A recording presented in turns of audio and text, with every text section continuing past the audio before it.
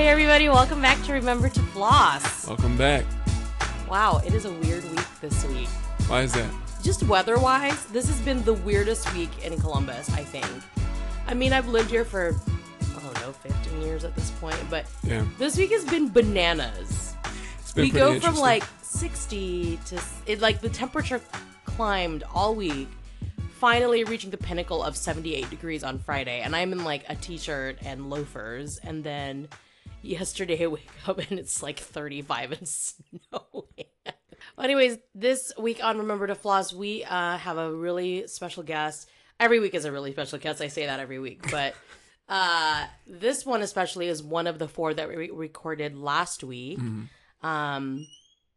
A really interesting interview with Khanh Ngo from Made by NGO. That's right. Shout out to Kanye. Yeah, he came in town last week for the Arch City Streetwear Flea. He flew in on Saturday and came to the studio only hours after he landed, which much appreciated. Thank you so much. And today we'll get to hear his story about how that brand started, what he's doing right now, how did he even get the brand off the ground, and so on and so forth. So that'll be a really fun interview later.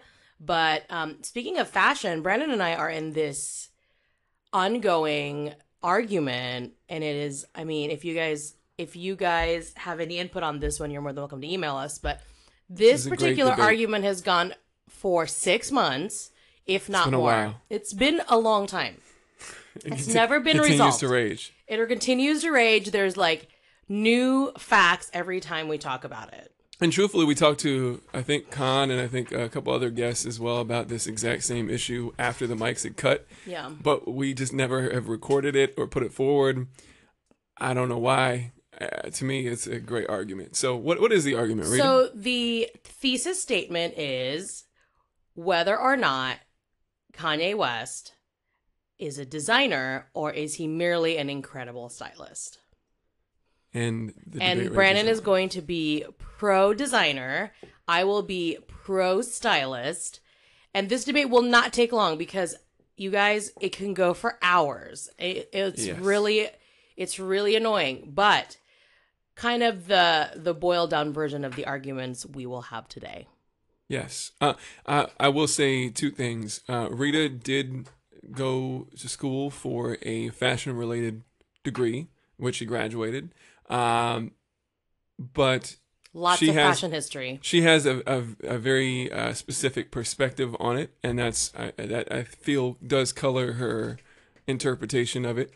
But I will say two things why we have this debate all the time. One would be, I previously have been a defender of Kanye in anything that he does, because basically his rise in the music industry when I was a kid really inspired me. I dropped out of college around the same time that the College Dropout came out. I mean, relevant. I was in a business when Graduation came out. His career has moved along with my life, and he's been a great inspiration to me way before anybody really kind of knew. He's an inspiration for a lot of people, and I think part of the reasons why is that he's defied all odds, and that's kind of the big argument here is that, and I don't mean to cut you off short, but kind of to summarize it, because we've had this argument so many times, is that the argument here is this man has defied all the odds from being a A1 producer, and people were like, you're not a rapper, you're just a producer, to where he is today as one of the elder statesmen of that industry. And now, the fashion industry is this other domain that he's trying to break through. I mean, and I understand that. The funny thing is, I don't know if you guys remember, but Kanye actually, prior to Yeezy Season 1, had a women's collection, like a true women's collection. Yes. Yeah. And I don't remember where he showed it. Paris, I believe. Was it in Paris? I'm pretty sure. And to be completely honest with you, I really liked it. And I think I was maybe the only one. Was there 2 lines of that? There was 2 seasons of that, right? I don't think so. We'll have to look into that. But I remember it specifically because I thought it was really beautiful. And it wasn't like groundbreaking by any means, but it was beautiful. And I respect that. I respect people who don't just slap their names on things, because we've seen, you know, the J-Los of the world that have a line and they just put their name on it, you know, and have no real input. They don't have any real input in the design. And we see a lot of that. They may just like yay or nay it, I guess. Right. And then we see kind of the opposite of that, like the Mary Kay and Ashley Olsens of the world, who actually have a design line, and it's a high-end design line. Their names are nowhere on it. I mean, it's not even like, if you didn't know that they owned it, then you wouldn't know at all. Like, one's called The Row and one's called Elizabeth and James. That's kind of more of their diffusion line. Nowhere are their names on it. And are they still doing it, by the way? They're still doing it. The Row, it shows at New York Fashion Week every season. You know, and so... Is it popular? It is popular. Okay. It is popular. And their biggest... The reason why I love The Row is because it's so minimal.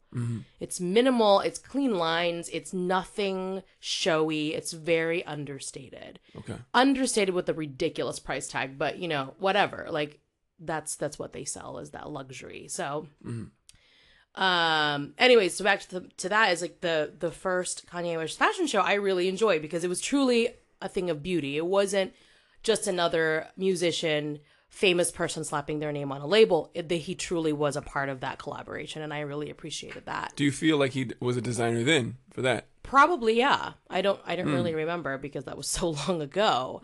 But yeah, I mean, because now if you look at his collection from season 1 to where we are today, I think is season 5, mostly it's, I don't know. I don't think it's a design. I think it's a collection of pieces that he put together. Sure. You know, and I don't by any means want to denigrate him. I think everybody deserves that time to like explore their passions, and clearly Kanye really loves fashion, and that's great. But to call him a designer is, I think, going one step too far, especially from season 1 through 4. 5 is actually an improvement, but 1 through 4, I think, is more of an extended music video for him. A show. So here's where we differ. Let me preface this by saying I do not care for most of the clothes that came out in Yeezy season. I don't own a single pair of Yeezys.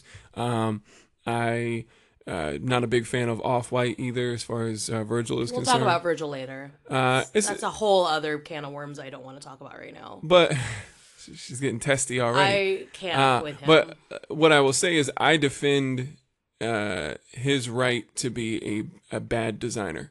And what I mean by that is, so Kanye, everybody when he was a producer, first of all, they didn't want him to be a producer. Like, everybody was like, your beats aren't that great.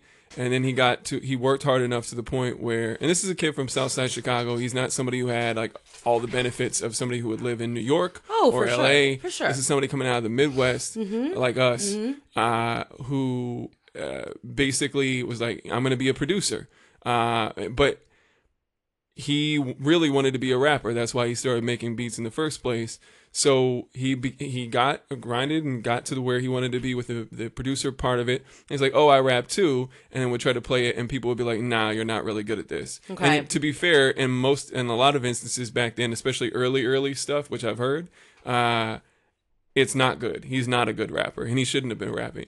But he kept going. And then his career today is a testament to his persistence, that there's no argument here. And now he's viewed as ghostwriters or not, which ghostwriting is a whole other can of worms, like you said, so I'll leave that be. But ghostwriter or not, he's one of the best deliverer of rap lyrics as it stands currently. Agreed.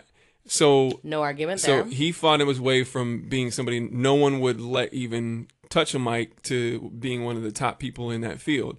So, and I say all that to say, so now he, before any of this stuff, really wanted to do design work, but do you know how it's a much different price point to get into as far as music is concerned versus trying to get into fashion when you're first starting out. Oh, for sure, because there's a lot. You have to have a lot of. You have to have a specific amount of money to be able to get into that business because you have to create prototypes. You have to do fittings. You have to, all this stuff. And again, like, I mean, I think it's fair that you start the argument with who he is as his background as a musician and how he got to where he is today. There is no arguing that Kanye is one of the most influential artists out there today. Both in music and fashion. Like we always talk about how when we walk in the mall, these kids all have these oversized blush color sweatshirts with matching shoes or whatever. And that is partly thanks to him. We never saw that kind of seriously nude color palette. And that's all, like, well, I don't remember if it was season 1 or 2, but that was it. That's all you saw. And you can still see that effect today. Yes. I even love that color, and I hate blush pink. But today I'm like, oh my God, I would totally buy a pair of shoes that color. It's weird. And for me, but nobody is arguing his influence. What I am arguing is why I don't think he's a designer. I think that he is an expert stylist. I think he's an amazing forecaster. I think that's what he is. So, and this, I was building, that goes back to my point. So everyone was like, you're not a rapper. You're not a rapper. And he was really bad at that. So now he wants to be a designer, or he has always wanted to be a designer. And so now he's really following that pursuit. You're seeing Kanye rapper year 1 right now. Right. And so he's going to continue to be bad and then get better and then get better. Like you said, season 5 is better than the other 4. Yeah, season 5 is definitely an improvement. It's going to keep going. I've seen this movie before. Oh, right. This is how, and that's what I'm saying. Like, you can call him not a designer, and what I will say too is I feel a lot of the people that feel like that are old guard fashion people who don't look at him because he's a celebrity. Don't look at him like he's really serious about a designer. Or that's 1. 2, it's because he doesn't look like anybody else that is. So that was one of our other arguments. Is that's like point 3. I'm trying to like bullet point this so that we don't get lost in it. But the other argument that Brandon had was that in the fashion industry today, do we see African American straight man as a designer? And we don't. There's not even really. I mean, I hate to say it, but there isn't a straight man in the business in the industry today, except for Oscar de la Renta, and he's passed. Yes. Everybody else is not. So, does he have a bigger hill to climb? Sure, he does. But I think a part of the reasons why we had this argument this time around, was because there was an article last month, right before New York Fashion Week, that Kanye got into basically not a fight, but like a disagreement with the CFDA, who puts on New York Fashion Week, the Council of Fashion Designers of America. And they got upset because Kanye again decided to go against schedule, not tell them when he was going to have his collection, and just decided to do it on a Thursday at whatever time. And the CFDA director was like, you can't do that. People submit to be on the schedule. So now you're going against whoever on the schedule. So now there's not that, if you're doing it somewhere that's away from where most of the shows are in New York, it makes it harder for people to cover it, and if Kanye West had a show at the same time as some unknown group of designer showing at Milk Studios in New York, who do you think the fashion magazines will send? Or where do you think those fashion publications will send their reporters to? They're going to send them to Kanye. I mean, regardless of not we think he's a designer, he's still a famous person who is doing... And again, like, coming back to this point is that every single show he's put on from 1 through 5, season 1 through 5, has been a spectacle. And it's great. It's great. The stage value is awesome. The production value is great. And he puts on a show. And that's part of the reasons why people go to those things, right? For sure.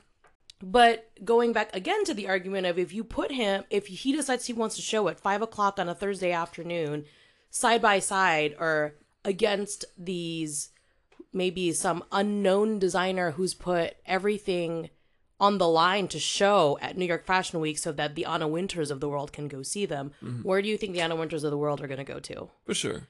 And that's my biggest problem with Kanye is that he's trying to always go against the grain, but then he doesn't think about what that does to people that doesn't have the resources that he has to get to where he is today. Yeah. You know, like we talk about how he's persistent and he's come from nothing, and that's wonderful. And most of those kids probably do look up to him and say, if he can do it, so can I. But then you can't then forgive him for doing what he's doing. Well, what he wanted to do, which was just go against schedule and just put his show wherever he wanted to, and then maybe to the detriment of these younger designers who don't have the pull that Kanye does. Yeah. You know? And I think that that's a super fair point, and that's a point that, you know, if he was a young guy starting out too, he would probably definitely feel a way about that.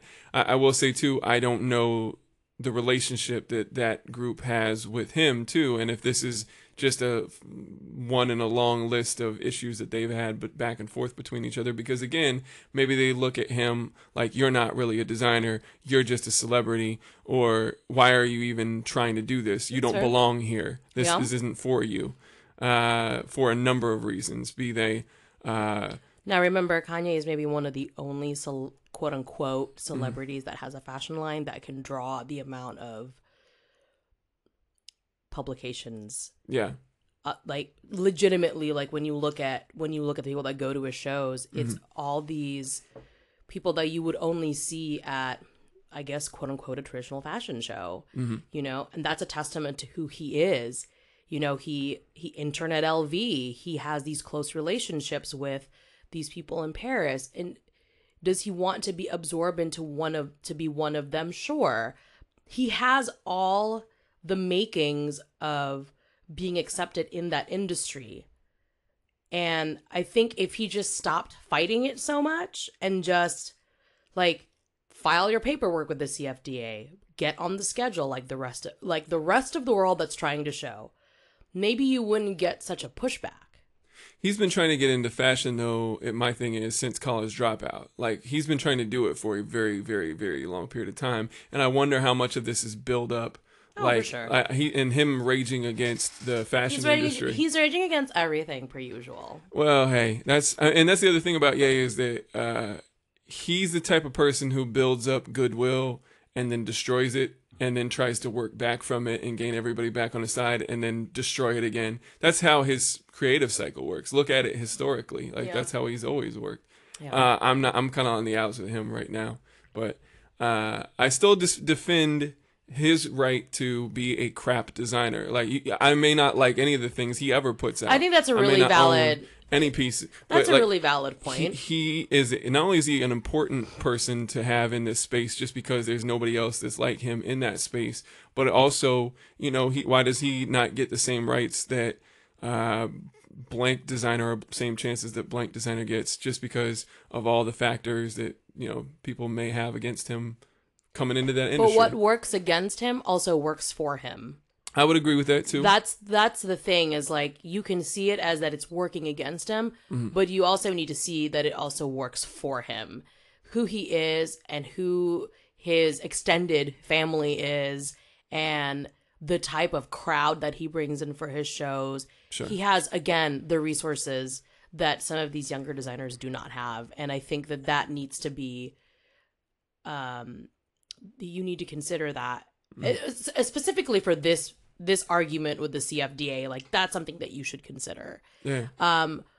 Again, like, this argument will rage on until he creates the My Twisted Dark Fantasy fashion show yeah. where we're like, okay, he is a designer, you know. And like Brandon said, I have a more classic approach to design in terms of I took a lot of fashion history classes. That was my major in college. Well, fashion history isn't my major, but I took a lot of those classes in college. I'm a student of that field, and I look at designers very closely, and it's really tough to call somebody like Kanye a designer or Virgil Abloh as a designer when you are putting him in the category of the Alexander McQueens who are artists. Like you don't see that shit anymore.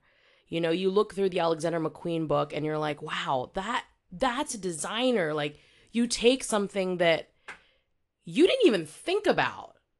You know, and you put it in somebody's face and they're like, wow, that is fucking mind blowing.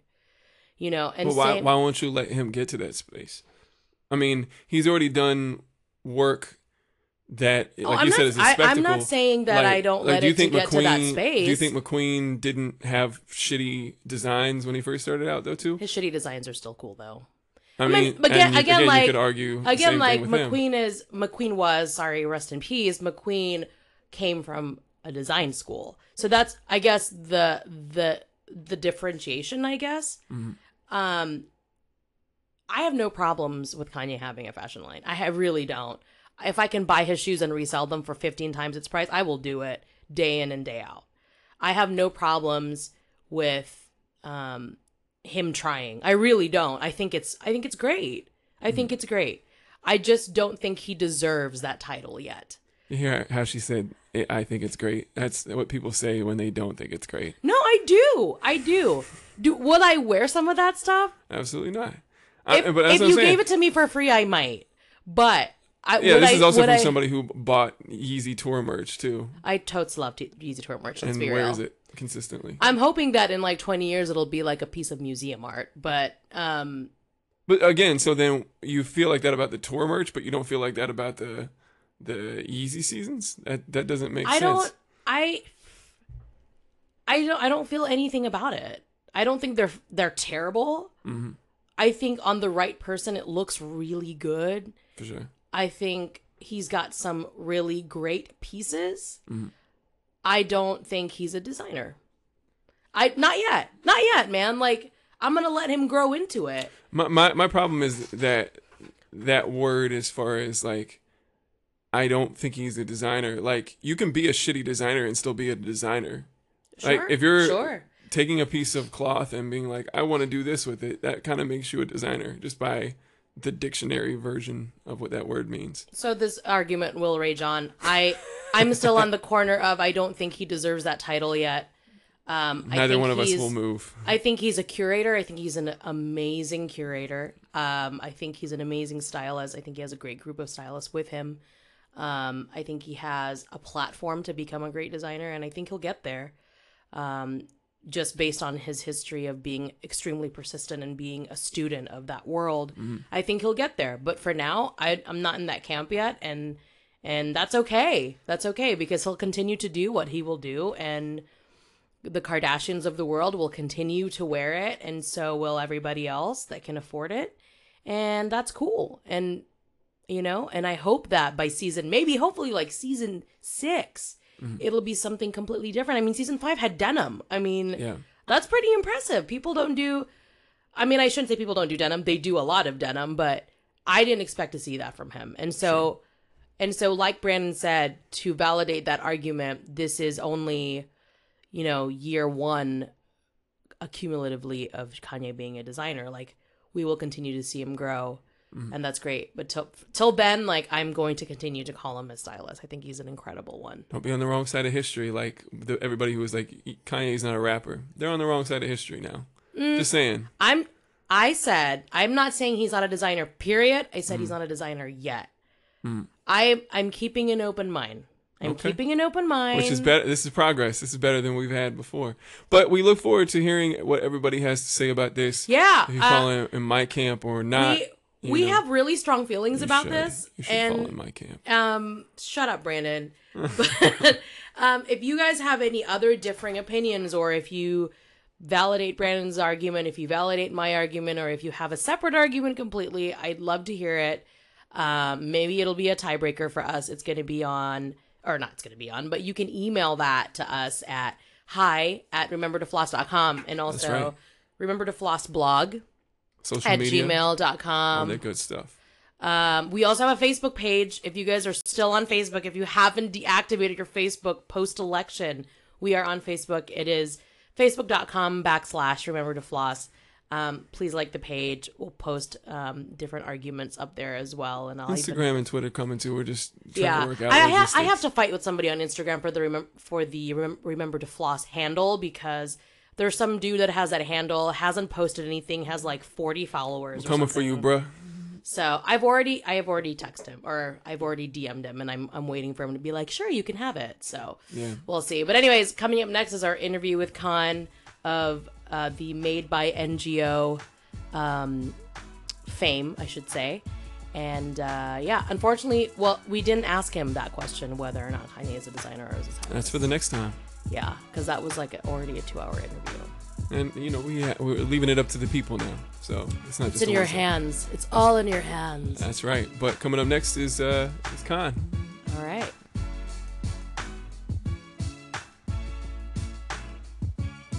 But we have a good friend of ours in the studio. The man was coming in out of town. The man so flew in from Philadelphia and right into the studio. We had to make I'm concessions. feeling real good about that. Yeah. What's going on, Khan? Yeah. It's been good. Yeah. Just enjoying this weather for real. Oh my gosh. It's been kind of crazy because I was in New York last week for Fashion Week. Yeah. It was cold. Mm-hmm. And then when we get back to Philly, it started warming up, and then it got cold, and then it's beautiful right now. So Yeah. it's amazing. Right on. You come home and then Yeah, I mean, it was funny because everybody's like, "Damn, you're leaving the time when it's gonna be like 65 degrees this weekend in Philly," and I was just like, it's gonna be 65. Well, I didn't know. I'm like, Ohio is weird too, so I might mess around and come back in a blizzard or something. You know, Yeah, you never expect anything out here. It can still happen. Yeah. Exactly. Time is I'm still convinced young, that it's not gonna happen, and Brandon's like, no, we're gonna get a blizzard in a week from now. I'm like, yeah, okay, whatever. I've lived here long enough to know that that's the situation. So For sure. It is what it is. So we invited Khan into the studio because he is one of the people in Columbus who successfully managed to launch a clothing brand made by NGO. I'm sure all of you that are listening have heard of this brand. It's also it's mostly sold online, right? You no longer have a brick and mortar, and we'll talk about that later. Yeah. But you're also going to be at the Arch City Streetwear Flea tomorrow here in Columbus. Correct, So we want to talk a little bit about how you got started down that path, because you're not only running your own business, but you also are working for somebody else right now. Correct, yeah. So what got you started into the design world? What inspired you that you wanted to do clothes? And the story is actually really long. That's what a podcast is for, man. That's what. We'll edit. It's fine. Yeah, so in high school, I was always known for the kid that really inspired through like Dipset and Cameron at the time. I was painting T-shirts, customizing tees. It was crazy because I used to just go place orders and meet up with people. This is different back then because we didn't have social media. Yeah. It was like word of mouth. Like I'll go to like the Boom, or I'll go to the fair, or I'll go somewhere and I'll meet up with somebody, and I'll just always wear like a custom outfit I make, and they're like, "Hey, Very what cool. up, bro? I wanna play something." Mind you, I was really young. Yeah. And it was kind of like my go-to way to get money. Okay. So Wow. So what age was this? oh shit. I was like 14, 15. Wow. That's really awesome, young. though. That's wild. Yeah, like, if you guys even know who Sugar Ray is, he's like a legendary airbrush guy Okay. in the city. And I remember he would tell me like, "Yo, you inspired me, bro, to keep doing this." Yeah. And I was just like confused. I was like, "What are you talking about?" He's like, "I remember you was a young boy, like you used to just hop out the bus and go to City Center and meet up your little customers, and I used to watch you." Because he had a printing booth inside the City Center. Oh my gosh, City yeah, Center. Yeah, so he literally was like, I see you doing this, and I asked myself, like, this is something I'm doing. I see this kid running around here selling T-shirts, and it just kind of, I don't know what it was, but he honestly told me it inspired him to keep going with airbrushing. And to this day, he still continues to do that, and he's doing a great job with it. That's wild that, like, that young, you're already inspiring other people that were already doing it. Yeah. That's wild, man. Yeah, I'm an adult now, so when he tells me now, I'm just like, no, you're not serious, are you? And it's crazy because he he really took airbrush into a level where he was making more money besides paying just T-shirts. He was doing like graduation banners. He's doing corporate gigs. And Wow. Yeah, so it's kind of it's dope what he's doing. Diversify. Airbrushing. Yeah. So it's really cool. Right on. So you went to CCAD. Correct. Fashion design, right? Yes. And you graduated in 2013. Okay, so post graduation, most people that graduate from that program, they normally get gigs, whether with a local company here in Columbus, which we have a lot of local fashion companies, right? We do. What was your next step when you graduated? What for you at that moment? What was your ideal next step? So after graduation, a lot of things came into reality for me. Right. You know, I had a lot of frustrations going to CCAD, just because the fact that I was shout out to my boy Dax, but besides Dax and me, we were like the only two straight guys in this program. Okay. So our freshman year was really fun because we got this foundation year, and you're just hanging out with like all the homies, people that doing.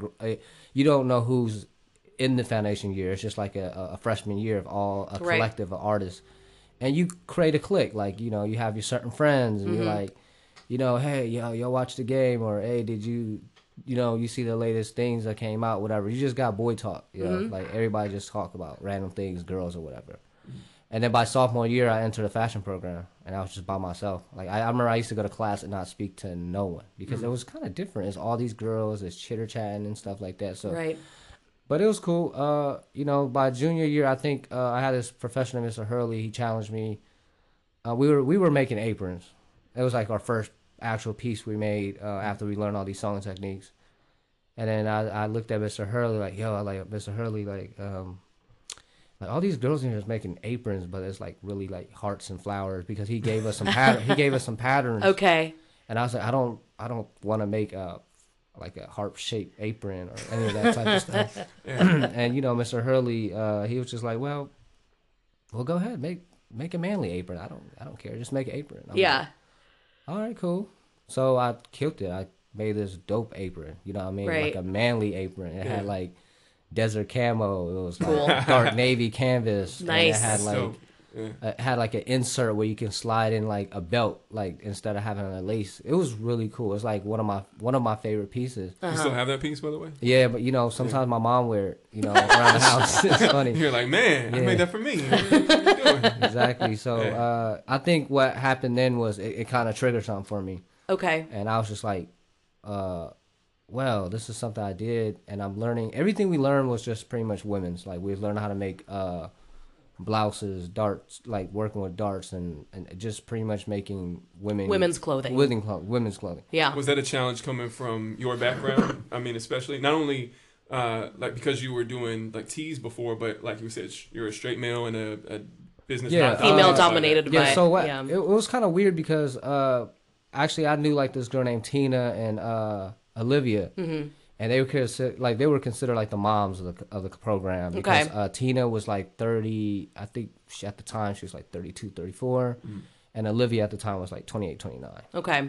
And at the time I was 21 or 22. Okay. Whatever. So hanging out with Olivia and Tina, like they showed me how to thread the machine after classes, and they kind of showed me little hints in there and stuff like that. But it was a challenge because you're sewing, you're working with patterns, you're drawing patterns and you're making everything. Yeah. So which has not to like put it on tiers, but like there's a large difference between somebody who can sew and somebody who just does like graphic tees or something along those lines. Yeah. So I mean that's super impressive. And what made you want to keep with it? Like in terms of, was it just like I really love this, even though this isn't what I did in the past? Like I just want to keep kind of going. I think it comes as when I was younger. Mm-hmm. I'm born in Vietnam, so my dad was in the Vietnam War and everything like that. And my mom would tell stories about how she used to make cool little outfits for my brothers and sisters when they were younger, and she, and it was just kind of, I don't know, it's just one of those things where even when I was doing women's clothing, after that apron challenge, I literally took it to heart. I took my time, ran out books, menswear patterns books, and nice. And then I also had a session with denim, like working with raw denim. And so I took all the knowledge that I was learning and also took time after class and worked on what I really need to do, because I felt like it was just one of those things where I wanted to work on and get better. Well, so your final collection, and I remember your final collection, it was menswear. Yeah. And is that normal for CCAD? Because I've been to a couple of CCAD fashion shows, and I don't think I've ever seen like a strictly menswear collection. Yeah, I think with what me and Dax did was we were like the first one of the two straight guys that just straight up went for menswear. But I think the biggest challenge of what I did, I took my collection was called like the working men. It's based on like workwear. It's based on the blue collar state of Ohio. Like you know, you're kind of. I had a jumpsuit that symbolized mechanics. I had an overall that symbolized lumberjacks and stuff like that. So it was challenging. My collection was very difficult because I was working with raw fibers. My first time, I actually was going to make something for class. I actually made a pair of jeans for Larry Robertson when he came into school. Nice. He was doing a fit. He was one of my fit models, my guest fit models, because we didn't have no male fit models in there. Right. So the jeans was horrible. They did not fit him. The waist did not fit. The waist stretched and everything, and it was challenging. You think making a pair of pants would be easy because it just seems like it's easy, but it's really not. Especially with working raw fibers is tough because you got to grade down. You know what I mean? So I started realizing like that makes sense. When I go to Milk Bar, I buy some APCs. Right. I'm normally a 30, but I usually buy a 28. Right. So I was like, oh, okay. I know why. So I started working on that, and then by my senior year, all the waistlines on my denim, all my models fit to a T. Wow. My jumpsuit was amazing. Overalls was amazing. So I remember it. It was a really great collection. So I took a lot of pride in the fit more than anything. Like the construction was amazing. Like I love sewing. Like I make sure I put a lot of details into that. But you know, it's the thing about me is that I always figure out something. Like every year I want to do something better. If there's something I can use to help advance what I need to do, I will do that. So the summer of sophomore year going to junior year, I realized we have these Juki industrial sewing machines. And I figure like, you know, at nighttime we have to leave by midnight. And sometimes if it's like super packed, everybody's crunching to get their work done. You know, you got that special one that you like, but sometimes it's always going to be taken. Right. So I got on Craigslist and I found a guy that did upholstery in Mansfield. Okay. And he had an extra sewing machine, but he was selling his single needle to get a twin needle because he had the machine I bought was actually in his garage, and it was like his backup machine. Okay. So whenever his machine at his shop was down, he'll use that one. So he barely used the machine. So I bought the machine off him for $450, and it was probably the best investment ever. I still have the machine with me in Philadelphia, so it's still there with me. Like I use that all the time. So sometimes I would literally get my assignment and I peace out. I used to leave class and I used to just chill and then go home and sew all night. And it really advanced everything because you have the machine there at your own will whenever you want to use it. So whenever you want to put a pocket or finish up some assignments, it was just right there for me to use. Do you just do it like, I don't know, to relieve stress or something along those lines too? Or is it more just like when you have an idea, you throw it down? It was crazy because throughout my whole time at CCAD, I was going through like a relationship, and it was, you know, it was really tough. It was one of the most difficult relationships I ever balanced due to my ex-girlfriend, you know, at the time. But she had like a sickness. She was like bipolar and stuff. Right. So you should just trip about everything. Right. And plus, like your school schedule is also all over the place. Yeah, like I remember I used to go. I had class at 8, and on like a Thursday was like my toughest day ever. Like we have class at 8, and I'm grinding like 3-hour classes all the way to 6:45. Then I get a break, and then we got a class at 6:20. Then I have a break, and then we have class at 6:45 all the way to like 9 o'clock, which is our it's pretty much our class that kind of got us together to put our portfolios and resume and stuff like that. But yeah, my whole day was just like burnt. So on top of that, dealing with that, like trying to deal with the relationship shit, and then just also work, it was really tough. Like it was very, very challenging for real. Of course. Like CCAD, that's what they do. They break you down. they physically break you down, mentally, physically, because, you know, when you're in a work world, I experienced my little late, like, you know, we'll go into that later, but I experienced some little late nights in the corporate world, and it wasn't shit to me, to be real with you. Because you've already been through maybe one of the worst ones. Some people sit there and they complain about having to be there late, and I'm like, yeah, I mean, I'm complaining too, but I think the good thing about where I'm currently at as Urban Outfitters is that they hire. That's one thing I really could say about Urban Outfitters. They go out their way and they hire talent. Right. And sometimes when you hire people that's not from there, it's a good thing because they don't really got shit to do. Right. You know what I'm saying? So they have that drive. They're not like built into it. Like, yeah, oh, like I've if been you're here from, forever. like, let's just say I work in Columbus, and I'm like, oh shit, I got some shit I gotta meet with my friends, or I got dinner, I got something going on. Right. Yeah. You'll always find an excuse to leave work a little early. Exactly, right. or you know what's going on. Oh, that's interesting. Yeah, because you're removed from it. It's like ball player. Like if they're at home, like D Rose, like maybe when he was in Chicago, it wasn't a great situation for him. Yeah, I mean, you get that. Yeah. But so post graduation, you didn't go straight into a corporate job. No. So what? When did you actually start Made? Okay, so the story with Made was really like, it's really weird. So Made by NGO is really simple. Every assignment I'd ever done at CCAD, I just put Made by NGO on my assignment. Okay. So everybody knows that's con shit right there. Okay. Even like the patterns, so we had to review everything. So I told myself, like, my primary focus is education. I did not want to start anything. I don't want to do that because I feel like I'll create a buzz or something and I'll get sidetracked from what I really need to do, which is graduate. Yeah. And CCAD was tough. Like I was on a scholarship, and when you're on a scholarship, you had a partial scholarship, so it wasn't full ride or nothing. It was partial. Right. So expensive. You had to be on your P's and Q's all the time. I could not afford to fail class because CCAD is like it's an animal. You fail class, you got to wait till next fall to retake the whole class because it's like a 1-year program for most of the classes. So one day I started making these jackets at the time, and then I had a gallery happen at So Classics, and it was cool. I had a good turnout, and I wasn't really pushed away from that at the time. I was just like, you know what, this is cool. Some custom jackets I did. Let me focus. Let me get back to what I really need to do. Right. Let me finish school. Exactly. So I think what it was in my junior year, one of the official first made pieces that I launched was a hat, Flora America hat that I dropped at Milk Bar. Okay. And it was a really like next level hat. Like I had like this full print in the front brim. I had this floral Ohio flag. It was like I went all out. Somehow the hat maker dudes, man, there's a long story with that too. But the guys, I met some dudes in LA that made a hat for me, and they was like, oh, we can't afford the embroidery, but we might have something else for you. I'm like, all right, cool.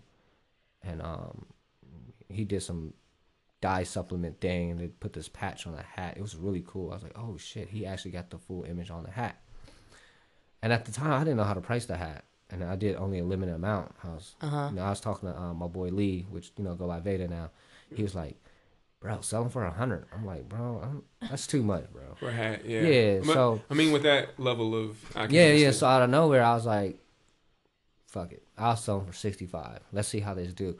So I brought them to Kareem. I was like, yo, I'm gonna sell these for $65. Kareem was like, you serious? I was like, yeah, like I'm just gonna. Why can I totally hear Kareem's voice in my head too? Exactly. Because you know that. Yeah, so he's like, yo, are you sure? I'm like, yeah, 65. Let's try it. And then he's like, all right, well, let's see. We'll see if it even sells for 65. I was like, all right, we'll see. I mean, it's kind of high for a hat, so we'll see. Was it like a bet thing? Like, we'll see. All right. It's just Kareem. You know how he is. He just got this little whatever. He's like the big brother that have all the answers. Yeah. And you try to challenge him with something, he's just like, all right, we'll see. Okay. So it's funny because I called Kareem like 2 days later. I'm like, yo, what's up? What's up to my hats? Are they moving? Like, can you just at least tell me I have one that sold? Yeah. He's like, dude, you have one left. I was like, oh. And how many did you drop? 24. Wow, that's awesome. Yeah. Not quick, too. That quick. So, yeah. I mean, at the time, it was kind of like, when I first did the So Classic stuff, or even when I did the stuff with Kareem, I felt like I took a break from everything. People didn't really knew where I was at. When you go to CCAD, it's like, you got a homie that's joining a fraternity. You're never going to see them in the scene. Right. I was never partying. I was just like out of the scene for a while. And I told myself, like, yo, if I release these hats and it's successful, then it's going to give me a reason to keep going. Mm-hmm. But if I flop and I don't make no profits whatsoever, I'm just going to relax. Mm-hmm. So then I did a Ohio Love pop-up at Milk Bar again. It was kind of funny because Kareem, again, he challenged me. I was going to rent a spot out, do a pop-up. And I know at the time I was in college, I didn't really have like the craziest amount of fun. So I told Kareem, like, yo, let me do a pop-up, bro. And he's like, well, we're trying to take all these percentages. I'm like, bro, work with me. Like, I'm trying to make some money so I can get this stuff going, you know? Yeah. And then out of nowhere, I was talking to Kevin that used to work at Soul Classics. And I was telling Kevin and JD and them, like, literally right next door about how I found this other spot down the street that they let you rent. I forgot what it was, but they'll let you rent the whole day for like $250 or something like that. Wow. It's like an abandoned spot. This is when Short North is not what it is now. Yeah, this is when Milk Bar and Soul Classics were side by side. Yeah. So Kareem was. So then JD was like, I think that's a better, like, JD and Kevin was like, I think you should rent out the spot, bro. Kareem's, I don't know about that. So then Kareem's like, what y'all saying? Again, I can hear him say that now. So I know, I was like, Kareem, fuck it. Let me do a pop-up on a Thursday. I'll give you $100. He's like, all right. I don't even think anybody's gonna really come out on Thursday, but all right, whatever. Aww. I'm like, cool. I'm gonna challenge you again. Yeah. Successful pop out. I had homies from, at the time, Veda was doing an event down the street, and later on that night, and I had the pop up. We had homies from Kentucky pull up. Wow. We had, Floyd, of course, from Cincinnati. Right. The Cincinnati crew pulled up. I had homies in Cleveland pulled up. I really brought out, like, homies in Dayton. It was crazy. There's so many people that came to support on a Thursday. Right. So, did you sell out? I made a nice amount. Nice. Very nice. So I made a nice amount. And it was a good startup for everything. And especially being in college, because, like, I don't know how I lived the lifestyle I did when I went to CCAD. Like, to this day, I ask myself, how did I live that lifestyle? Do you mean just like the time, or like how much money you were spending, or what do you mean by that? Yeah, just, like that bad breakup I had. Yeah. I just went on some fucking, I went and bought a brand new car. Right. Yeah, that sounds about right. I remember well, you weren't in the relationship anymore, so you could buy a car. You have that extra amount of money to go spend, right? It was just dumb. Like, to this day, as I got older, I'm like, why did I do that? I remember I dropped like $1,000 on like some shoes in like a week, and I was eating sushi like every day. It was just stupid shit. Yeah. You know what I'm saying? And even my classmates like, Khan, like, what are you doing? You need to slow your roll. I was like, they just didn't know how I was getting these funds. But just the mentality of me as a child, even start on 5th grade, moving to a new neighborhood. Like, I remember my sister had a box of sneaker bars. I took it to school. And you sold them. And I sold them. Nice. I had like the kids working for me. Like, look, you can either make $1 or I'll give you a candy bar. And then the next day they had like this meeting either to expel me or not. And I found out that you can't sell stuff in school. Oops. Oh, I didn't know that. But as you get older, you just figure workarounds on there. Yeah. Like, we used to do there was like a specific kind of lollipop, and we would flip them on the bus, because bus was a free zone. Couldn't do anything about that. In middle school, I remember they used to do pixie sticks and stuff. Yes, nice. Yeah. But at the time, as I got older as an adult, I realized it was really bad what I did. Because you gotta think about it. Like, in elementary school, these kids are getting a full fucking meal, like a lunch for like $1.25. Yeah. Like, I'm talking about they're getting their milk, they're getting an apple, they're getting like a whole meal. And you're selling them a Snickers bar. Yeah, and I'm like finessing these little kids, because I'm in the 5th grade, and I'm finessing these kids to spend their money on a candy bar instead. So what I come to realize was that a lot of parents were going home reporting like, why did my guilt Con. child have a Snickers? You have a lot of guilt right now. Why did my child come home hungry? It's free market, man. Yeah. I mean, that's what it is. I mean, my child came home in a sugar crash. You didn't make them buy the Snickers. Yeah. You just brought it into the zone. Yeah, that's all. Okay, so fast forward. Okay. Where you are today. Mm-hmm. When did you decide to make a full line for Made? So you started with hats. Yeah, the customized jackets. I got one right behind you too. Like, got one the of blue one. was like underneath that other one. That's my favorite hat. Yeah, it's a dope one. I think what it was is that I know my capabilities as a designer. Like, I know how to make patterns. I can sew. I can do all that stuff. But at the time, I was just like, what can I do for the time being when I'm out of school? Right.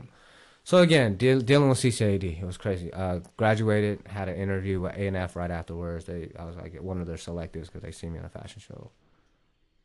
Interview didn't go to where I wanted it to be, but I think everything happens for a reason. Of course. So at the time, I was like, I'm not ever really, I'm not cocky or none of that stuff. I don't walk around like, even to this day, people tells me all these amazing things that I'm doing. I never let that get to me because I feel like when you let that get to you, you kind of you lose sight of what you really need to do. So I'm very confident. I'm not arrogant. I'm just very confident. So you know what you're good for. Yeah. So when I graduated, I was like, man, fuck these companies. I don't want to work for like these brands here. You know what I mean? I don't. No disrespect. They're just gonna treat you like no disrespect to anyone that works for those brands. Right. Because I fucked up. I learned a valuable lesson of my arrogance. You know. Mm-hmm. I remember it came down to it where I had an interview for Lane Bryant for a technical contract job, whatever it was, and I woke up, I couldn't go to the interview. Like I just couldn't see myself working at Lane Bryant. Fair. I kept calling off saying I was sick, so it was bad. I was just like, why am I doing this? But at the same time, my head was also getting pumped because I was talking to people, Old Navy. Right. I was doing all this other stuff. I was reaching out. Like, people don't understand the journey that I was on. Like, one day I literally stayed up really late one day. Shout out to LinkedIn. I went on LinkedIn and went on a crazy, like, recruiter. I went on a crazy recruiter run. Like, I was just recruiting, hitting everybody up. Like, boom, boom, boom, boom, boom. Just messaging people. Saying, like, yo, I got my resume. Check me out. Like, see my work. Mm-hmm. And one of my dream jobs at the time, I was Ralph Lauren. Mm-hmm. And I linked with this lady named Michi Robb. Mm-hmm. And she was like the HR talent recruiter. Recruiter of Ralph Lauren. And one day, it was funny as hell. I was just I was on my way to New York helping my boy Ryan move to New York. And I was just like, yo, Ryan, bro, I'm just going to do it. I'm just going to email Michi, see if she want to get coffee with me tomorrow. This is fucking at 4 a.m. at night, driving to New York City. Just being stupid. That's not stupid. That's balls. That's great. Yeah, so out of nowhere, I was like, fuck it. I'm just going to do it. Yeah. What else you got to lose? Yeah. Really? She hit me up the next day, like, hey, what's up? Come to the office. Madison Avenue. Oh, my gosh. I ain't going to lie. I had butterfly. Oh, shit. I'm about to go to the mansion. To Ralph Lauren. Were you like, man, and shout out, and like, I'm going to let people know. Yeah. I had a recruiter, the recruiter on the phone one time told me, like, it's not Ralph Lauren. It's Ralph Lauren. Please don't say Ralph Lauren in the interview because they will not hire you. It's Ralph Lauren. I tell people all the time. I'm like, it's not Ralph Lauren. And people always say that, Ralph Lauren. Like, it's funny because, like, I seen a video where I don't know who it was either Don C or one of these big celebrity guys. And they called him Ralph Lauren. It's honestly, like, he is American. The new Ralph Lauren. It's Ralph Lauren. It's Jay-Z's fault. It's Ralph Lauren. It's all Jay-Z's fault. Yeah. Blame Jay-Z. But yeah, when I met Michi, it was crazy because she really, like, she's like the biggest boss in right. But I just believe everything happens for a reason. And she was just like, Khan, I love your work. I'm very encouraged. Like, I want to bring you here so bad, but. You don't live in New York City. There's a lot of kids out here that Ralph would just hire. Why would they hire you? Right. We're actually interviewing a girl from Abercrombie, and we don't even know we want to hire her because they don't want to pay for her to move out here and stuff.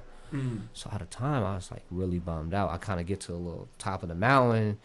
And you're finally there. You're at Madison Avenue. Yeah, it's like you go to you fly all the way to Tokyo and your paperwork ain't right, so they send you back. Like how Pablo's how Tata was trying to leave and they didn't let it go. That's how I felt. So I was like, oh shit.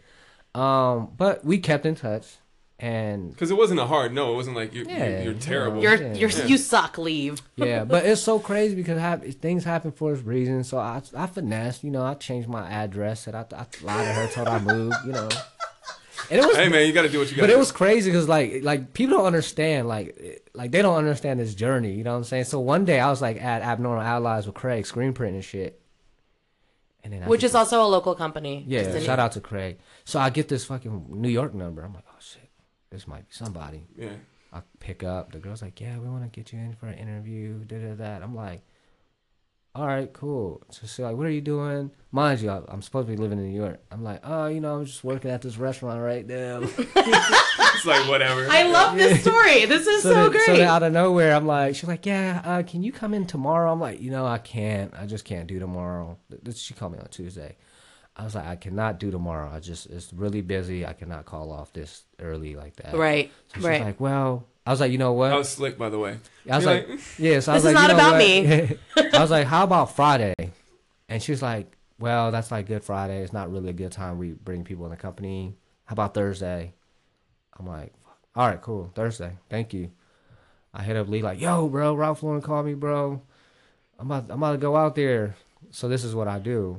I literally go home, pack a bag, hop a China bus, leave at midnight. Nice. Wow. I get straight to New York, go to Zara, drop $300 on a suit, wear that shit to the interview, come to the interview. It wasn't an interview. It was just like a meet and greet.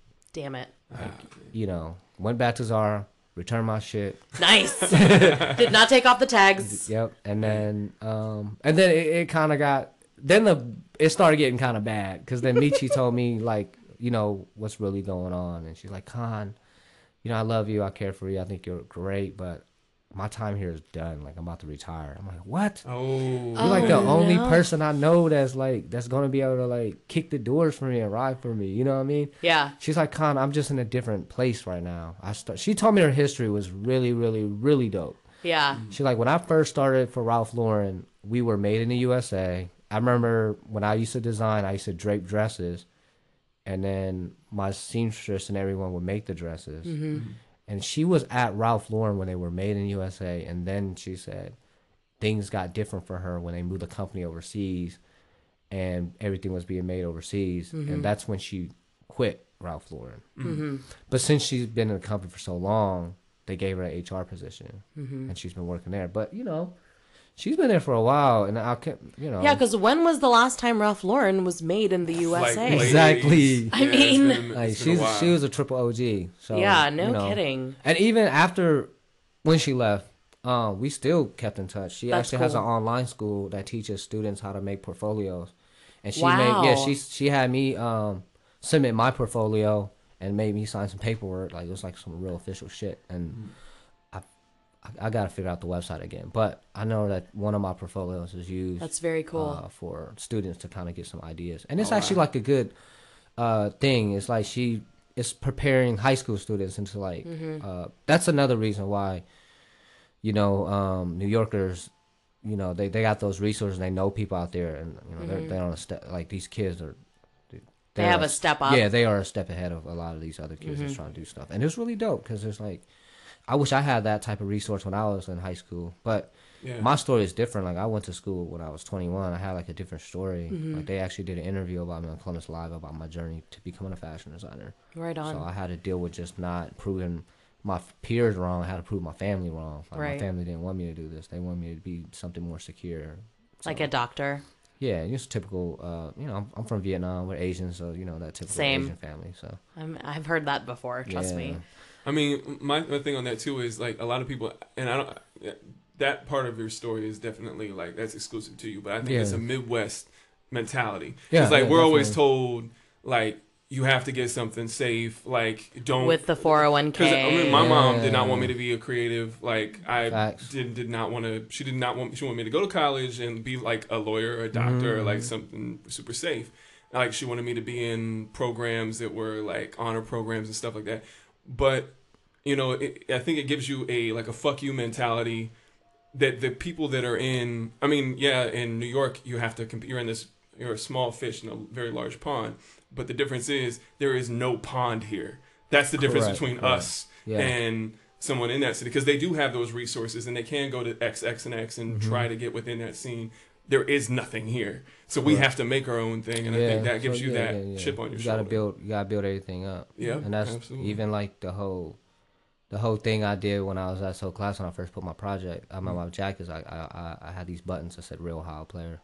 Yeah. Mm-hmm. And they were like, "Yo, what is a real Ohio player?" I was like, "A real Ohio player is somebody just represents Ohio greatly." You know what I mean? Right. When I go out of town, these people don't realize I'm from Ohio. They just like, "Oh, what part of New York you from? Or you from like the West Coast?" I'm like, "No, I'm actually from Ohio, like Columbus, Ohio." Yeah. And they think it's like foreign lands and shit. I'm like, "Nah, to be honest with you, it's like It's really there's not. some cool people here. You just gotta come check it out. You know? Absolutely. But yeah, so the journey with Ralph was just crazy. Yeah. I had another opportunity for the denim and supply line for denim, and it was so crazy. So I was in an interview, and shout out to one of the senior designers. I forgot bro's name, but he's from Akron, Ohio, which was really cool. He Nice. came from Guess, from LA, so he was like taking on with the denim, and then it was kind of weird. Like I think what happens is that you go on this whole facade of you want to graduate and you want to get a job, and at the time I went on an interview, I was like, yo, this is it. I think I'm there.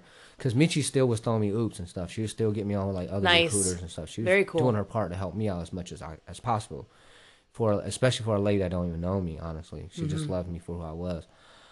So I got on this interview, and it was crazy. It was like breathtaking. I went to the RRL area. I met the creative director of RRL. I'm talking about his office was fucking sick. I was just like, yo, anybody who's loved Ralph is like, oh my god, yo, like, so yeah, that'd be amazing. Crazy. So we went on an interview, and then he was like, yo, Khan, come in here, man. Like, I really like you. I gotta talk to you. I'm like, what's going on? He's like, look, man, I don't need to tell you this, but I like you. I really want to be honest with you. He's like, the reason why we interview you is because we know you're good. And like, even like when he's in my portfolio, he's in the denim I did. They was just like, wow, nobody here didn't even know how to make denim. That's crazy, right? And then out of nowhere, he's like, look, I don't need to tell you this, but I'm gonna tell you because I really like you. I think you're a good kid. Okay, so this is what's going on. We had an intern that actually turned down our offer, and I was like, how much was the offer? You know, and he told me he didn't have to tell me none of this. He said it was $35,000. I said, "Oh shit! Like that's gonna be horrible to live in New York." That's basically 18 grand. So I felt like, okay, no wonder why he turned that down. I would have turned it down too. But he was just telling me like, you know, that's the reason why we interview you. We're gonna keep you in the loop, and so and so. So after that interview, it's kind of like, all right, fuck this. I'm tired, man. This is too much. Like, Right. It's just too much. Did they just want somebody who was gonna just be like, well, I'll do this and then work something else? Is that like? I think what it is that I got the inside scoop with Ralph. Yeah. Because my boy Dax, he was at the time he's working at Coach in New York, and then he kind of got things let go with Coach, and then he took on a freelance gig for Ralph. Yeah, as much as we love Ralph, their company's not financially there. They've been taking hits, and then Ralph had to step down. So what a lot of these companies do in New York, where they're like trying to manage, they hire freelancers. Yeah. So hiring freelancers is good because you can get them a decent pay, but you don't have to give them the benefits, insurance, all that stuff. Yeah. So that's what they do. I think that's where most big houses are right now. Yeah, a lot of them are like they that. just. I mean, I think even here in Columbus they do the same thing. There's a lot of people that are just freelancers. Yeah. So the industry it gets kind of rough and shaky. Yeah. But you always gotta, like, my mom always told me, I'm Buddhist, so she always told me, like, Buddha gave you two hands. So your right hand is kind of like your main hand, where, like, your education, or like, let's say you're a teacher or whatever, and your left hand is like your side hand. So if she said one hand don't work out, you got the other hand. So I always have the mentality where if this don't work out, I still got my main thing going on in Ohio. So then I took it to what I needed to do, and I was like, you know what, fuck this. Oh yeah, I forgot. A little bit right after graduation, prior to this Ralph Lauren, I forgot to say, it's about like 8 months or so right after graduation, I actually interviewed for Urban Outfitters. Okay. Yeah. So it was before Ralph. Yeah. Okay. It was around, kind of like a little bit around the same time. Okay. And it was cool. They flew me out. It was really dope. Did the project. It's just at the time, I didn't know this because I was still naive going in the workplace. But Urban was still building they're still trying to structure their men's department, and they end up hiring like a guy. They hired a girl. I'm sorry, that was just like more Another thing that was tough about it is that my only internship I ever had was with Homage. So a lot of companies they want experience. But the hardest part is how can you get experience when you don't? When you haven't graduated, opportunity to give. So you can get some type of experience. Yeah. So that one didn't go that well, and I'm not gonna lie, it kind of tanked me. Like I was like feeling really bad. Like it was just like trying to get these jobs, and you're like getting left let go all the time. And you just kind of ask yourself, like, am I that good? Or am I even talented enough to work at these companies? So, and somebody with the confidence, like you were saying before, yeah, it was like, breaking me shakes down. you. Yeah, it was definitely breaking me down. And then one day I was like, you know what? Fuck this. Like, I got something special going on here. Let's focus on that. Started some stuff with Larry Robertson at Co-op. It didn't go the way I wanted to because at the time, the space, you know, if nobody knows the Co-op, they knocked the whole area down. Oh, I know, it's gone. Yeah, they're about to So build sad. like condos and shit. So, so at the time it was tough. So then after that, I found a spot on Fifth and High. I was like, yo, this might be it. I figured out a situation, and I made that into the Made in Code Gallery.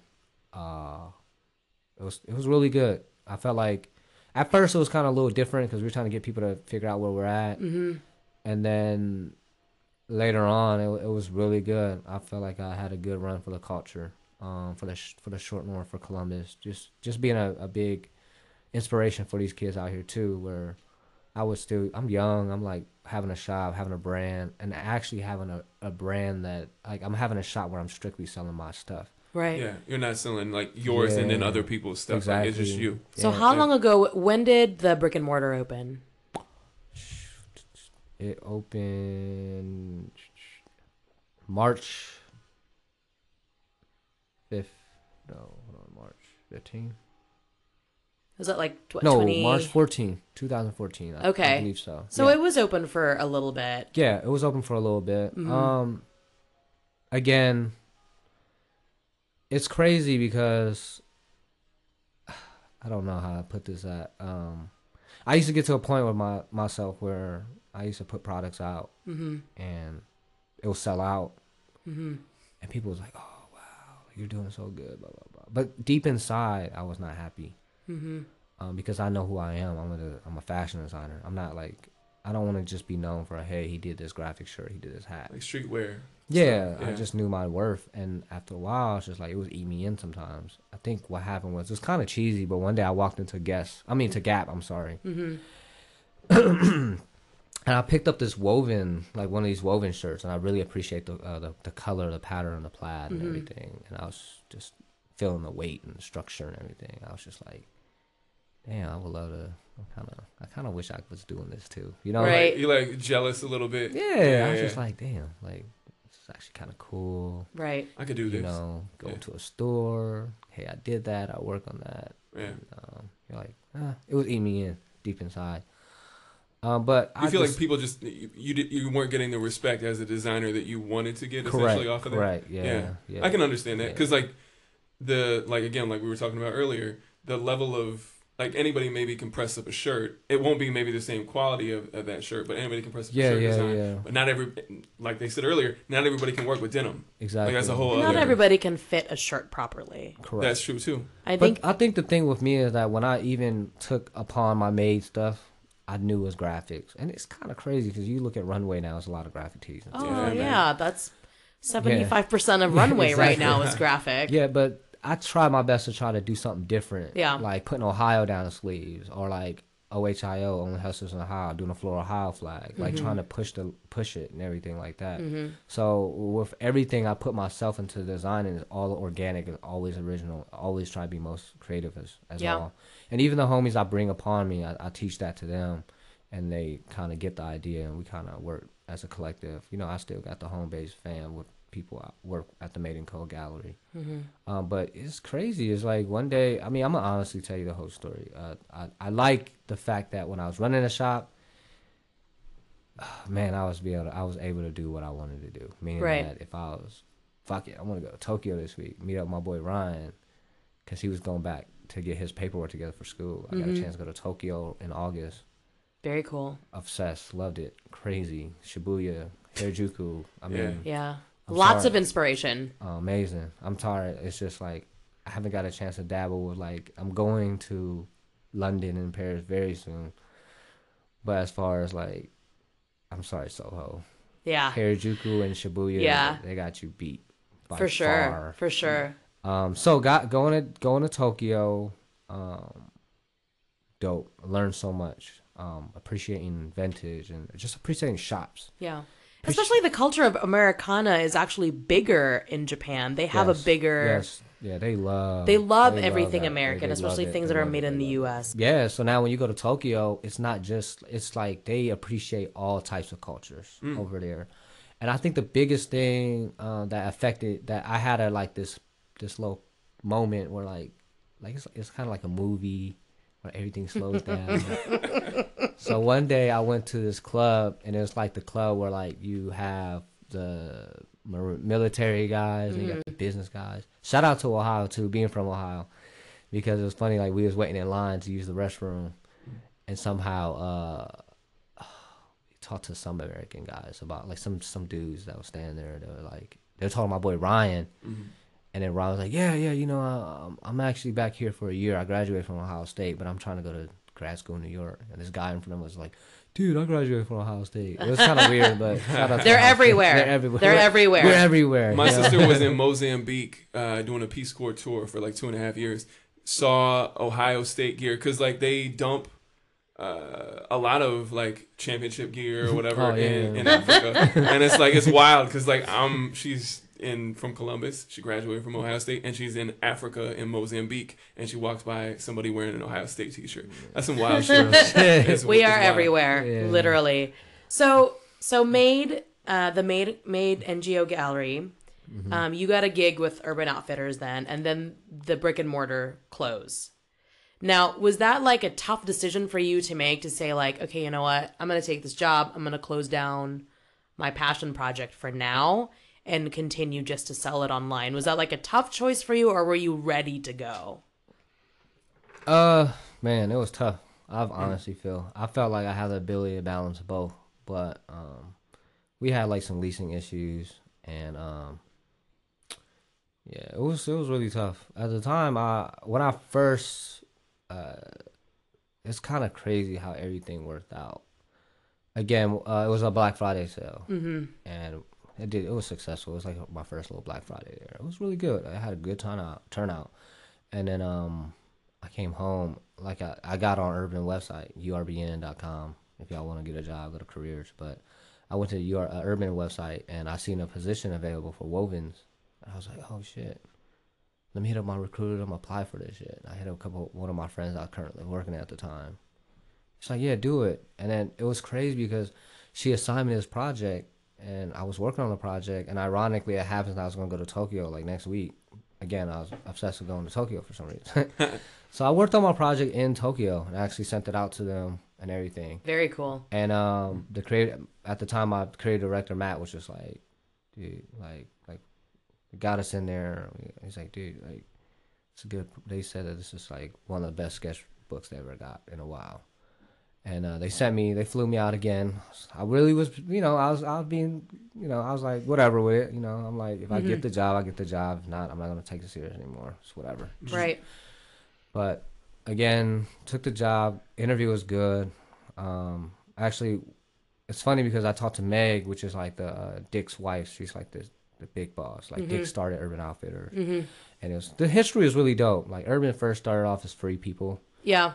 Because he named it Free People during the Vietnam War. And after the Vietnam War was over, he felt like Urban was just a suitable name. And then his wife, Meg, took Free People and built it to where it was. So again, we were talking about how like, I think in an interview, me and her, we was only supposed to talk for 15 minutes. Somehow me and her managed to talk for like 40 minutes. Nice. Just because I'm like, just like to socialize and whatever. You like to hear people's stories. Yeah. I appreciate her story, and I told her about my story, and then I was talking about like coming from an Asian family, blah, blah, blah. And she's like, no, that's just not it. Like, I experienced that. Like, her family, she went for school for journalism. She took a job at Urban Outfitters for visual merchandising. Somehow, her and Dick got together, whatever. But the rest was history.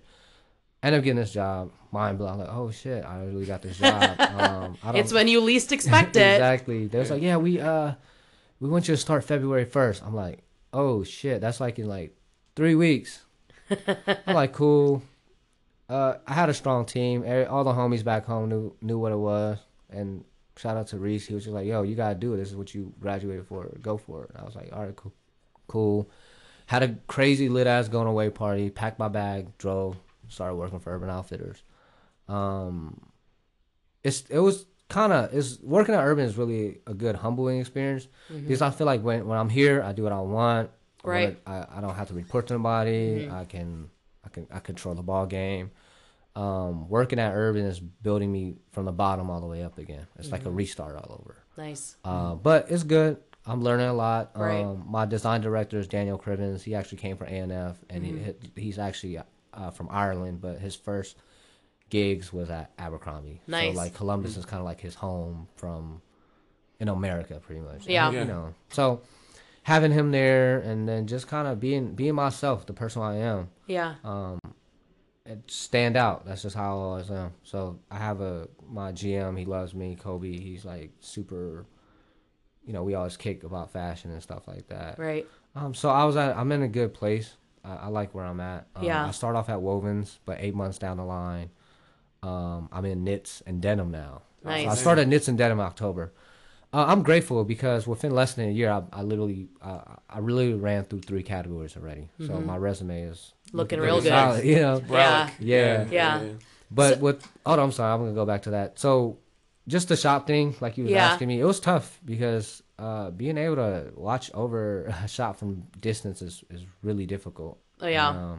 And then our leasing situation wasn't going as planned, and I just felt like it took a lot of time to come to realize where I was just like, let me shift this to online, and I know people are not going to be happy, but it's a lot. I can't do this. Yeah, no, that's fair. Lot, so, do you think this is an interesting question for me because you said that when you were younger, you were selling T-shirts, and this was pre-social media, and you had this like hustler mentality, and you still were able to do a lot of stuff pre-social media.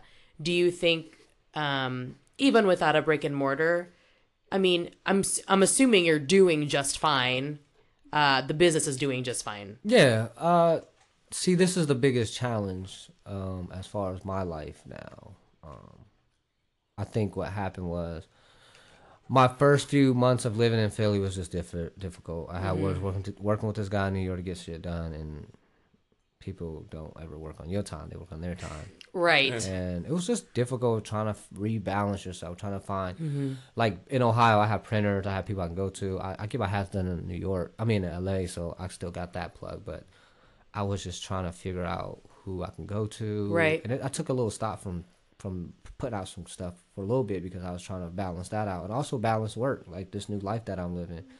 But right now, I actually got my new printing situation set up where I can just be able to print and ship, and but still I have a conflict with that because I try to run at lunchtime to run to the post office, or I try to drop it off, and it gets overwhelming when you have so many amounts of orders to get out. So you're still doing all the order stuff. I'm doing all this shit. Oh my gosh. I thought that like somebody else here was doing all that, but you're doing all that. I had a situation when we had the shop, my little brother was helping me out with doing that, but sometimes you gotta handle it, man. I'm just the type of person where like it's this kid that interns for Urban right now, and he's been crashing at my place.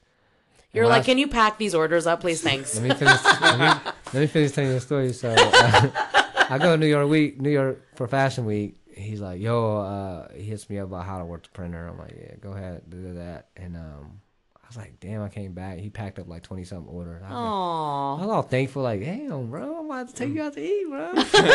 And I get this email, like, yo, I got the wrong size. I didn't order. No. I ordered a Cleveland hoodie. I got like a Cincinnati hoodie. Damn. Yeah, I'm just kind of like, I mean, sometimes I have so much to do where sometimes I don't even want to click on that email and open it up. 'Cause I was like, man, this shit is on fire right now. I'm trying my best. So if any of y'all customers is listening to me, just understand, like I work at like a full-time job, a full-time creative job. Yeah. And on top of that, I'm trying to make y'all happy. It's not easy. Just bear with me because when you get your product, it's like really unique. You'll love it. And you wear it out, people's gonna love it. They're gonna want it. So it's cool. That's what's up. So what's the next step for Made? The next step for Made. So it's been in the works. I just never got a chance to really like shift it in there. But I'm planning on putting stuff in Soul Classics. Oh, cool. Yeah, so nice. I talked to Deontay. He's on board. He's been on board. sometimes when I'm chasing this dream. And my dream has always been a fashion designer. MADE stands for Make All Dreams Exist. I'm a dream chaser. Like I want to make everything happen. Yeah. So I think working for Urban is a dream. I just had to hurry up, and when you give up a lot to get to where you need to be now, you take a lot of losses. So I took a lot of losses. I had to rebalance myself. I had to restructure myself. I'm still financially trying to rebalance myself. Right. But it takes time, and I feel like it's going to be rightfully done. We're going to do a event, of course. Most likely on Gallery Hop.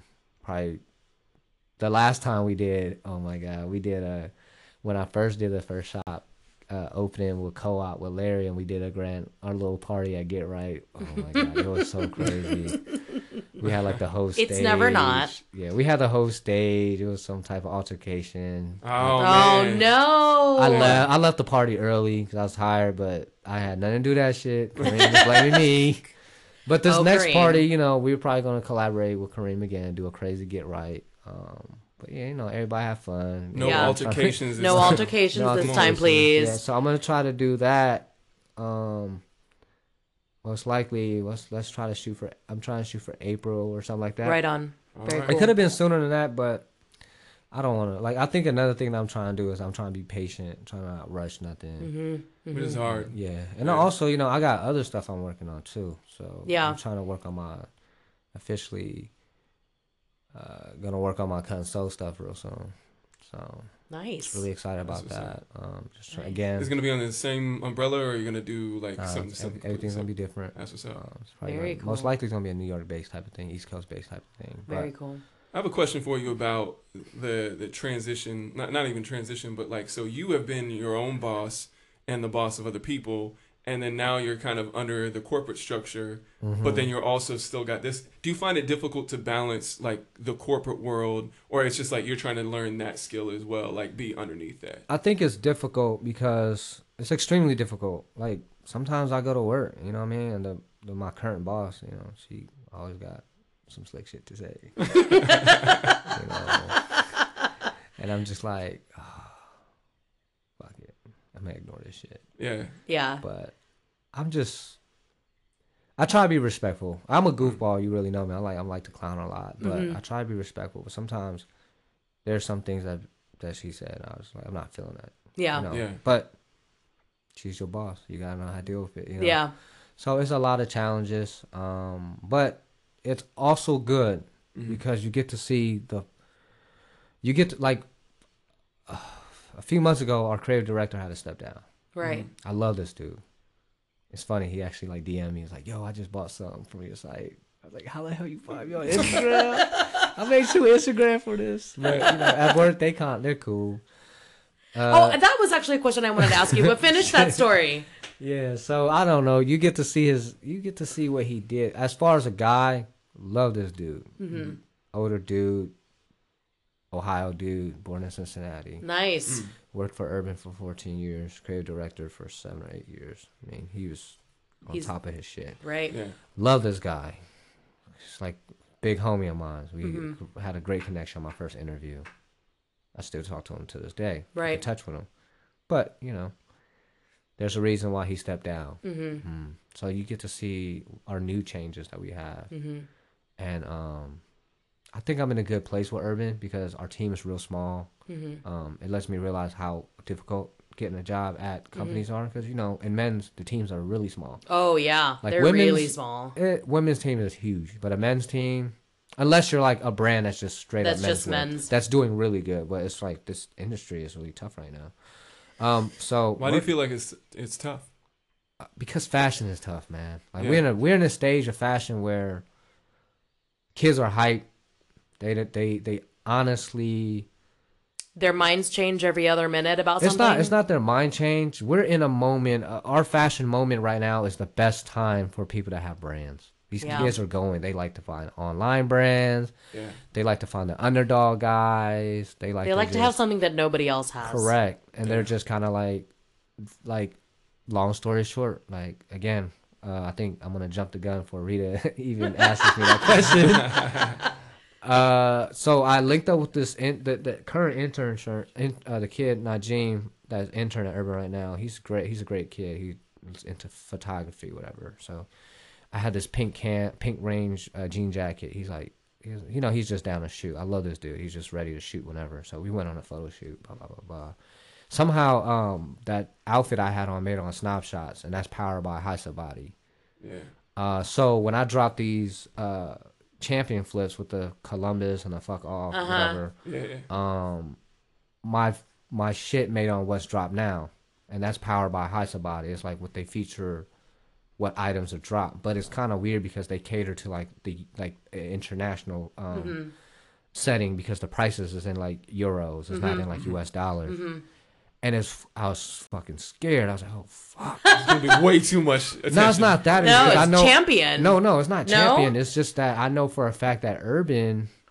That's what I was going to ask you. There, we go to that site a lot to look at what's dropped now, like what's some good stuff to look for. And I was just like, fuck, because like when you scroll up, it was Urban Outfitters. Like they was featuring items from Urban Outfitters.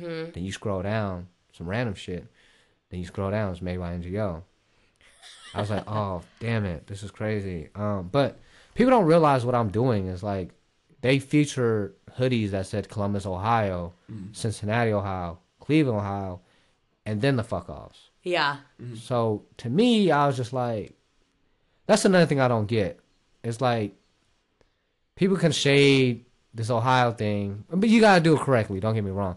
But then it bothers me when people wear like only NY and they're not even from New York. You get what I'm saying? Yeah, Brandon feels very strongly about this. Like, I never understood why people would wear, like, New York hats. You're not from New York. Exactly. What are you doing? But it's people that's not even from New York that wear only New York. Yeah. So the fact that I put Columbus, like Ohio, on the map of What's Drop Now, powered by Heisa Body, I was just like, that's dope. I think I did something really dope for where I'm from. So my question actually was, oh, I'm sorry. Is it a conflict? Right. She had to say you did actually. not jump the gun. She put that really hard on actually, too. Yeah, conflict of interest. Yeah, the conflict of interest stuff. Do you have a non-compete with Urban because you have your own brand, or do they not care about that? Oh, man, we getting into details about this. We may have to cut that part of it. No, it's cool. We talk about it. Well, when I first interviewed at Urban, the old senior designer, Jay, he was just like, he has his own little thing, too. Okay. So I told Jay, I was just like, yo, Jay, I was really nervous about presenting what I did on the side. I thought Urban wouldn't like that. He's like, a lot of corporate companies don't. Right. But I like it. I was like, what? How come do you like how come you like this? Like the fact that I have my own thing. And Jay said something to me that actually made a lot of sense. And he's like, he's a great designer. He's doing his own brand now in New York. But he was just like, see, a lot of people they work in this type of field, and they just work here, and then when they get home, they just live their regular lives or whatever. He said, I like the fact that you have your own thing, is because it lets me know that even though you leave work on your off days or on the weekends or whenever, you're still creative. You're still being creative. Your brain is still creatively thinking. You're not just setting your brain on a hold over the weekend and go barbecue and hang out with your shorty or whatever. Right. Some people, they just go back to their normal lives. Right. And I've seen that happen a lot. Like when I bought my serger from one of the guys that I met on Craigslist from Ohio, he actually was a technical designer from Guess. And he went to CCAD and he sold all his equipment. He's like, I just do technical design and I'm just dabbling with photography. He's like, I just lost in touch with fashion, so I'm selling all my equipment. So it happens to certain people where they just get to a point where, hey, they're very comfortable with their life. They are married or they have a girlfriend. It just becomes a paycheck. Yeah. And it doesn't become a lifestyle or like something they love anymore. So the fact that I do that, I just feel like I'm helping out as far as still being creative. Yeah. The process of that, I mean, not a lot of companies not going to really want that. But, as long as you don't really... boast and brag about it. Like, I'm from Urban, but I'm also doing it. Like, you don't want that. But the thing with me is that my shit was on What's Drop Now organically. Yeah. Yeah. Some people wear my stuff. Like, there's actually some people. My PD lady at work, she bought a hoodie. She's nice. Like, I bought one from your side. I mean, my thing is like too the difference between Urban and like a lot of companies is that they sell other companies there too. I couldn't understand why they wouldn't want a homegrown person doing that, because they could potentially buy from you at some point. Yeah. I was gonna say that too. Yeah, have they looked into buying your line and carrying it at Urban, or is that something you want to do with them? I haven't got a chance to talk to them about that. Yeah, it's just one of those things where I'm like, let me just not even talk. Don't even poke the bear. Yeah. But I got some major ideas that I want to do for Urban. Shout out to CCAD making us sell, like, you know what I mean? Yeah. Sweatshops or something. But I do appreciate that I'm amazing, talented. I'm good at sewing. So our new creative director, Lauren, she's seen a lot of the stuff that right on that I have done and like just putting stuff together. So I told her about how we have this urban renewal thing in women's, and they always put it up, and it's like within like 10 minutes it's sold out. So I'm gonna be presenting like an urban renewal collection for Urban as well. So I don't know how that's gonna work, but I want to pitch the idea of like, you know, taking shit and just breaking it down and remaking it, like some Dr. Romanelli type shit, you know. Nice. So very cool. And in an ideal world, so do you want to just have your own house, or would you like to design for like a major house? See, that's the thing. I'm realistic, and I put myself in goals. I break everything down in goals. So if it does get to a point where I start my own little line and I just become the next Alexander Wang or some shit, then damn, I'm gonna go straight for it. You know, I'm you know, it's kind of crazy how this universe works. My boy Nari is a designer. I know Nari. Yeah. So Nari, like, I think when I had the ad at Columbus Alive, he read about it and he heard about me, and then he's like my big brother. I have a really close relationship. He's kind of like, he mentors me a lot with these type of things. And he told me one day, he's like, yo, like, the lady at Milkmaid Studio want to meet you, bro. I said, Milk Studios? Milkmaid? That's when they do all the fashion. Yeah. So I was like, how come? He's like, yo, like, she's one of the co-founders. She's actually from Cleveland, Ohio. She been keeping up with you, and she's like, we're everywhere again. Exactly, we're everywhere. Don't ever think you're not from Ohio. You can't be everywhere. But yeah, so that was dope. So I was like, yo, but I want to come correct when I present her my shit. Right. And then also just, again, being at CCAD when I was there, my focus was, it was a lot going on for me. But I remember I was doing projects for CFDA, and some of my stuff got selected, but I didn't finish editing it like I should have, and it never was there. But also trying to meet people at CFDA. And it's just different because in that fashion world in New York City, you got to present and meet new people. I got friends that are designers. It's scary, the money and investments and stuff. So if it comes along the line where financially things get better, something kicks in, I blow up, then I definitely would shoot for that route. But right now I'm at Urban, and I think my goal, my plan A is to just level up. Yeah. I don't know, you know, there's always like more adventures down the road for me to jump into. Of course. Yeah. So this fashion thing, you just jump everywhere, whatever. Yeah. But I wouldn't mind being a design director one day, or even go to being a creative director. But plan B, if that's successfully, I want to be like a big house name as well, like some Alexander Wang type shit. But you always got to set goals and be realistic with the ones you set. Yeah. So the design director is more realistic in my way. But if I launch a small collection, and this is in a different playing field, this is like a bigger playing field. So if it gets to the right places and it blows up, and I'm just gonna. Then who knows, right? I'm just gonna ride who knows with what it. Next? Yeah. Ride the wave. All right. Well, so we have to wrap this up, but I want to ask you something we ask everybody that comes on the podcast is, what are your 3 advice to your younger self? I mean, I know you're still young. Like, talk to myself? Like, yeah, if you could like go back and just say, here's what you need to know. Here's what we're gonna do. Okay, first and foremost, save money. That's always a good one. Yeah. Just financially know how to balance yourself. I'm never really good at that. To this day, I'm trying to do my best. We like shoes too much. You know, I mean, you saw probably the I already over seen there. Chicago ones and all that shit. Yeah, just save money. and just know how to, you got something you want to do, save your money, because having some money to do stuff is amazing, So I would definitely do a better job at financially saving some better money. My second thing, I think, never be afraid to know your worth. Where if you're a talented person, this goes with anybody that's listening, that's doing something. Yeah. If you're a talented person and you're a musician or a designer, and deep down inside, there's nothing wrong with leaving Ohio to get to where you need to be.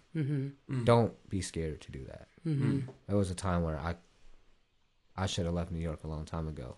But everything happens for its reasons. But sometimes, if you know what you're worth, and this lifestyle you want to choose is not here. Not just saying it's not here, but it's like there's some people that would just sit there and tell themselves, like, I just want to be a musician. Yeah. And they prefer having a less paying job and just focus on the musician route, which is not wrong. Like, if that's your dream to be a musician, do it. But I feel like, because it's from Columbus, I'm talking about from a perspective of being from Columbus, Ohio. Yeah. I just feel like if you have an opportunity to go to New York or LA, why not just take a little low-paying job out there? Yeah. And you never know. You never know who you're gonna meet in New York City with the talent of music that you do, or whatever talent you do. Right. So that's if you have an opportunity to chase, like just go for it, and don't be afraid to take that step.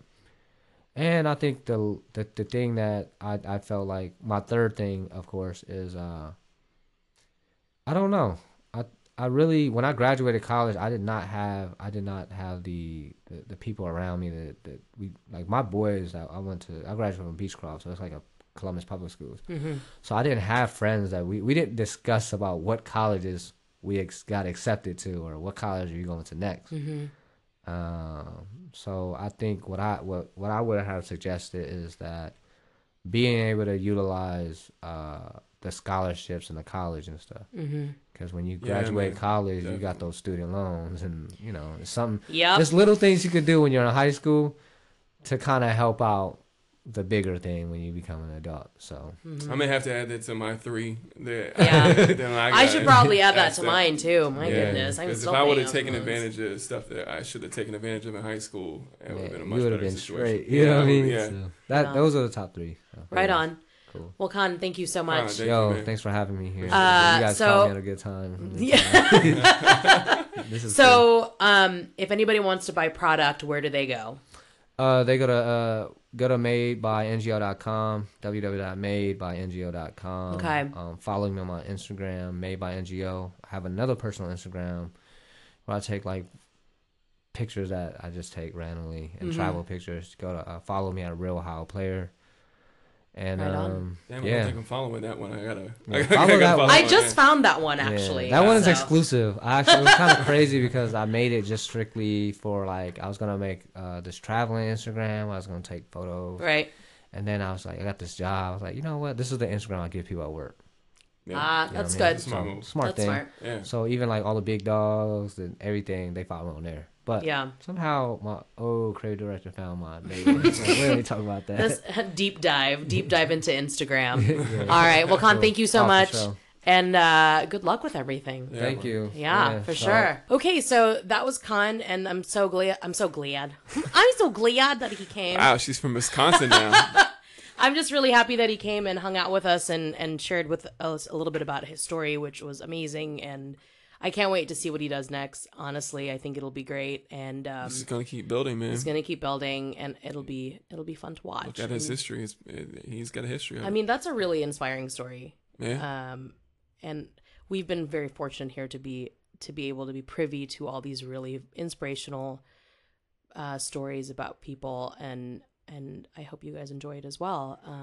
And if you guys know of anybody who you feel like might be a great fit for our pod, or that could maybe benefit from getting some more eyes on what they're working on, send us an email. Let us know, and we'd be more than happy. We'd love to have them on the show. We love we love storytellers. We love a really great story, and we love storytellers. And I think that people can benefit from learning from other people's experiences, and that's part of why we're here.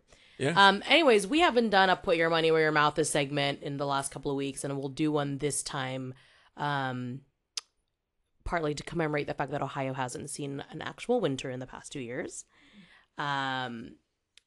So this week, the Put Your Money Where Your Mouth is for the NRDC, which is the Natural Resource Defense Council. Mm-hmm. And I think they're important right now, especially because the EPA is now being led by somebody who is a proven climate change denier. And I don't know, man, I think it's just really scary right now. I think that these people don't believe that the earth can literally fall apart and we won't have clean water and we won't have clean air, and it's going to be in our lifetime. And I think that's really scary.